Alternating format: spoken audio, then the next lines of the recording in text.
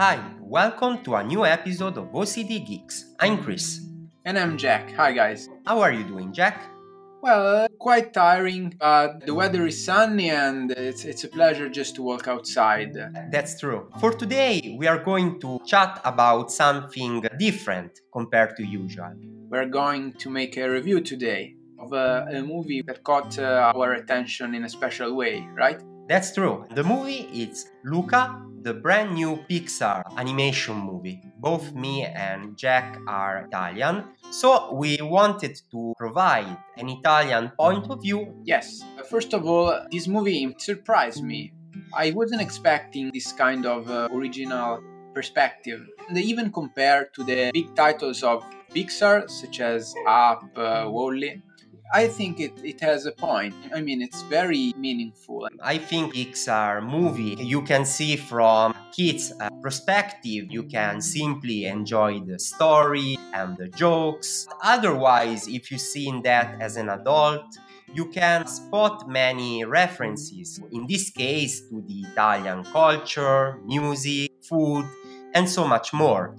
I'm sure someone who loves Italy but who is not native will appreciate this movie so much. It recalls a lost atmosphere of the 60s and 70s. It has a very nostalgic feel. That's true. It's about an era that both me and Jack didn't experience directly, but this nostalgic feeling is completely right.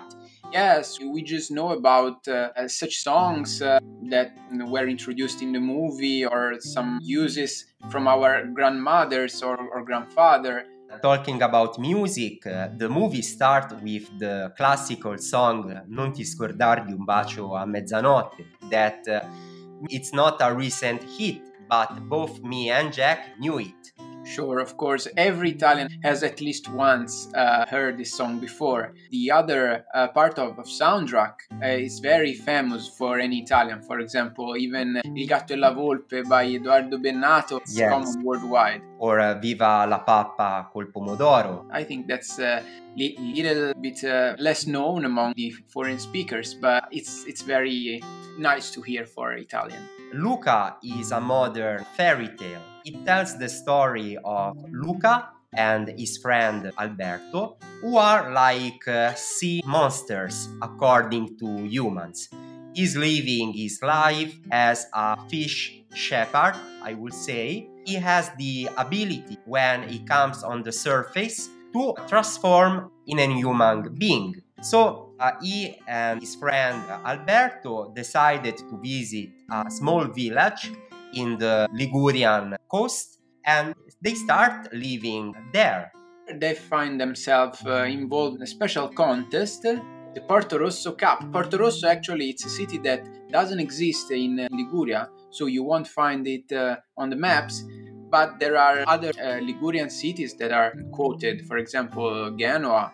Basically, Porto Rosso recalls one of the typical village in the Cinque Terre, a very famous area in Liguria, beautiful for the seaside and for the small towns that I strongly recommend you to visit. Yes, well known also for the narrow streets and the little villages from where you can spot some beautiful landscapes. Plus delicious seafood. Delicious seafood and, of course, the traditional pasta pesto. Going back to the movies, this Porto Rosso Cup has been won by the same guy, which is actually the villain of the story. Ercole, yes.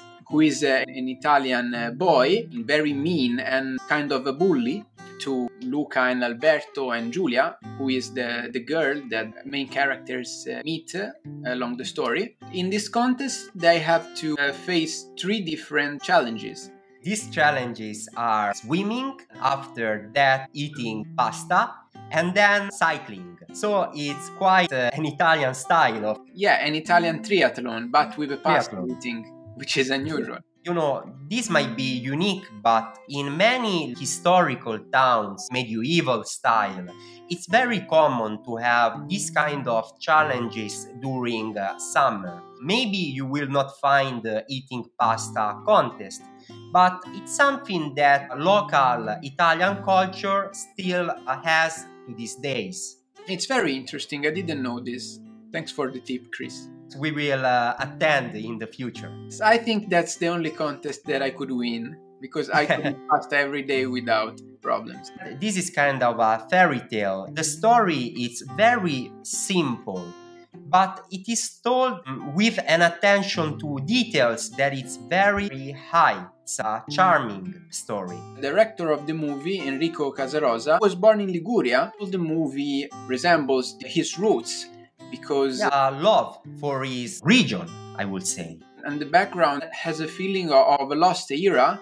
For us, who didn't experience those times, it's peculiar because, of course, we are today surrounded by digital world and technology everywhere. When you watch a movie, you think you're going to see something contemporary, let's say so. Yeah. And this time it took me aback, this movie, because it took place in a completely different time. And if you know a little bit about Italian history, after World War II, there was a period like during the 50s and even more in the 60s where there was an economical boom, an era of wellness after the tragedy of war. And this movie seems to take place during that beautiful and nostalgic time. It's a time where also the most iconic movies has been shot in Italian cinema. For example, there is a reference to Vacanze Romane, Audrey Hepburn and Gregory Peck.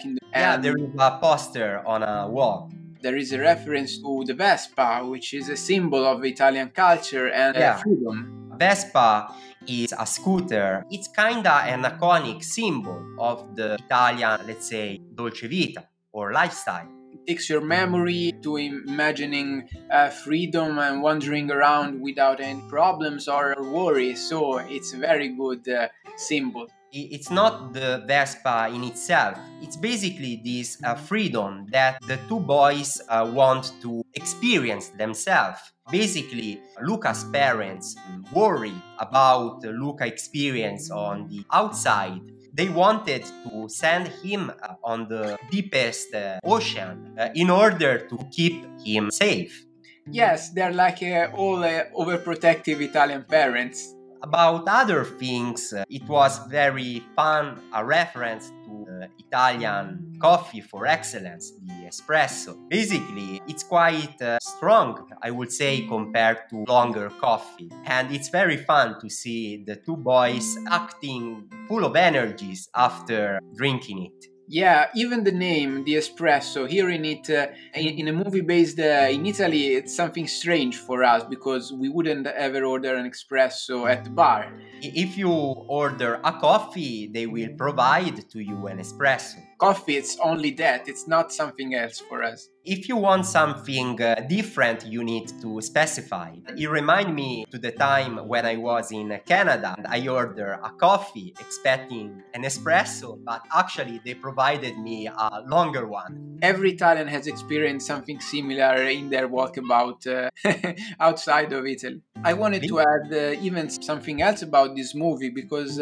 what surprised me is that it's not based on the stereotypes. I approached this movie thinking that I would have discovered some stereotypes every 5 minutes, but it was not like this because it's a very original movie. It's an original perspective on Italian culture and it's very act of love to the country. So I really liked it. One of the two references more stereotypical in the movie, it's the poster that we have already discussed of Vacanze Romane. For any foreign person held a special place in their heart. I mean, how they see Italy in their imagination. Vacanze Romane is there. And the other is the vision of Pinocchio, which is very well known around the world. You can see him together with the cat and the fox. Even the story, it has something similar to the story of Pinocchio. Speaking of the main characters, Pinocchio doesn't want to go to school at all. Instead, the main character, Luca, as soon as he starts learning, his curious attitude pushes him in learning even more. There are also references to Italian history or Italian famous characters. For example, the name of the cat is Machiavelli, who wrote Il Principe. There is also a reference to the famous flying machine that Leonardo da Vinci, the genius from Tuscany, created centuries and centuries ago. It's a movie full of these references, and for any Italian is a pleasure to watch. You kinda feel proud to be Yeah. Italian. I will remember this movie for a long time because Yeah. Pixar wasn't superficial, but managed to hit the point. Every movie they made, they are very profound about themes.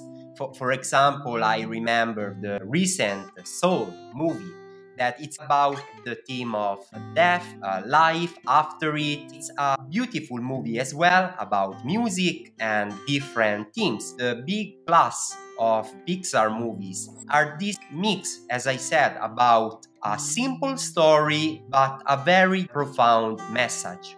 There is always the encounter with the difference, with the outcasts. You feel like all the time driven towards the others. In the movie, humans call Luca and Alberto sea monsters, while, for example, sea monsters call the humans human monsters. Basically, they are kinda scared with each other. I wouldn't spoil anything, but somehow they will manage to, start a new friendship. This reference that you have just made reminds me of the Hayao Miyazaki's movies, where there is no villain but just two sides in the story. So you must hear the first and the latter, and they must cooperate somehow if they want to go on. Another reference is about a classical Italian pun. It not even belong to our generation, but it could be like our parents or grandparents' generation. It's about a really fun way to greet and introduce to each other. When you meet a friend, you could say "Salve, Girolamo trombetta," making a special gesture with your hand, making a trumpet, and it's something that the comrades do in order to greet each other. Even Julia used to wake up while playing an invisible trumpet. All the Italian culture is very linked to music, classic and not classical. This is more like popular and traditional Italian music. It's charming and beautiful. Remember, guys, that here in Italy, every region has its own traditions, and they might be different even one from another. For example, if the movie took place in Tuscany or Sicily or in Milan, would have been a completely different story according to the local culture. Of course, here I think the point of the director was like an homage. Yes, thanking the beauty of the sea and all the seaside coast of Liguria, which is astounding. Me and Jack, we don't live in Liguria, but still we are near the seaside. We really appreciate this kind of references. Somehow it's like it was based where we live. I think, Chris, that we could recommend this movie. Totally. Again, I can recommend it to a 10 years old, to an 80 years old, because Pixar movies don't have age.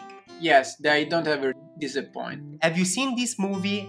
If so, what are your opinions about it? Let us know in the comments down below. We also have Instagram pages, Chris.ocdgeeks and Jack.ocdgeeks has a site, www.ocdgeeks.me. OCD Geeks, it's not only a YouTube channel, but first of all, it's a podcast. You can find the OCD Geeks podcast in all major podcast platforms, such as Apple Podcasts, Spotify, and Pocket Cast. Also on Discord, on our server, OCD Geeks. So that's it for this friendly conversation.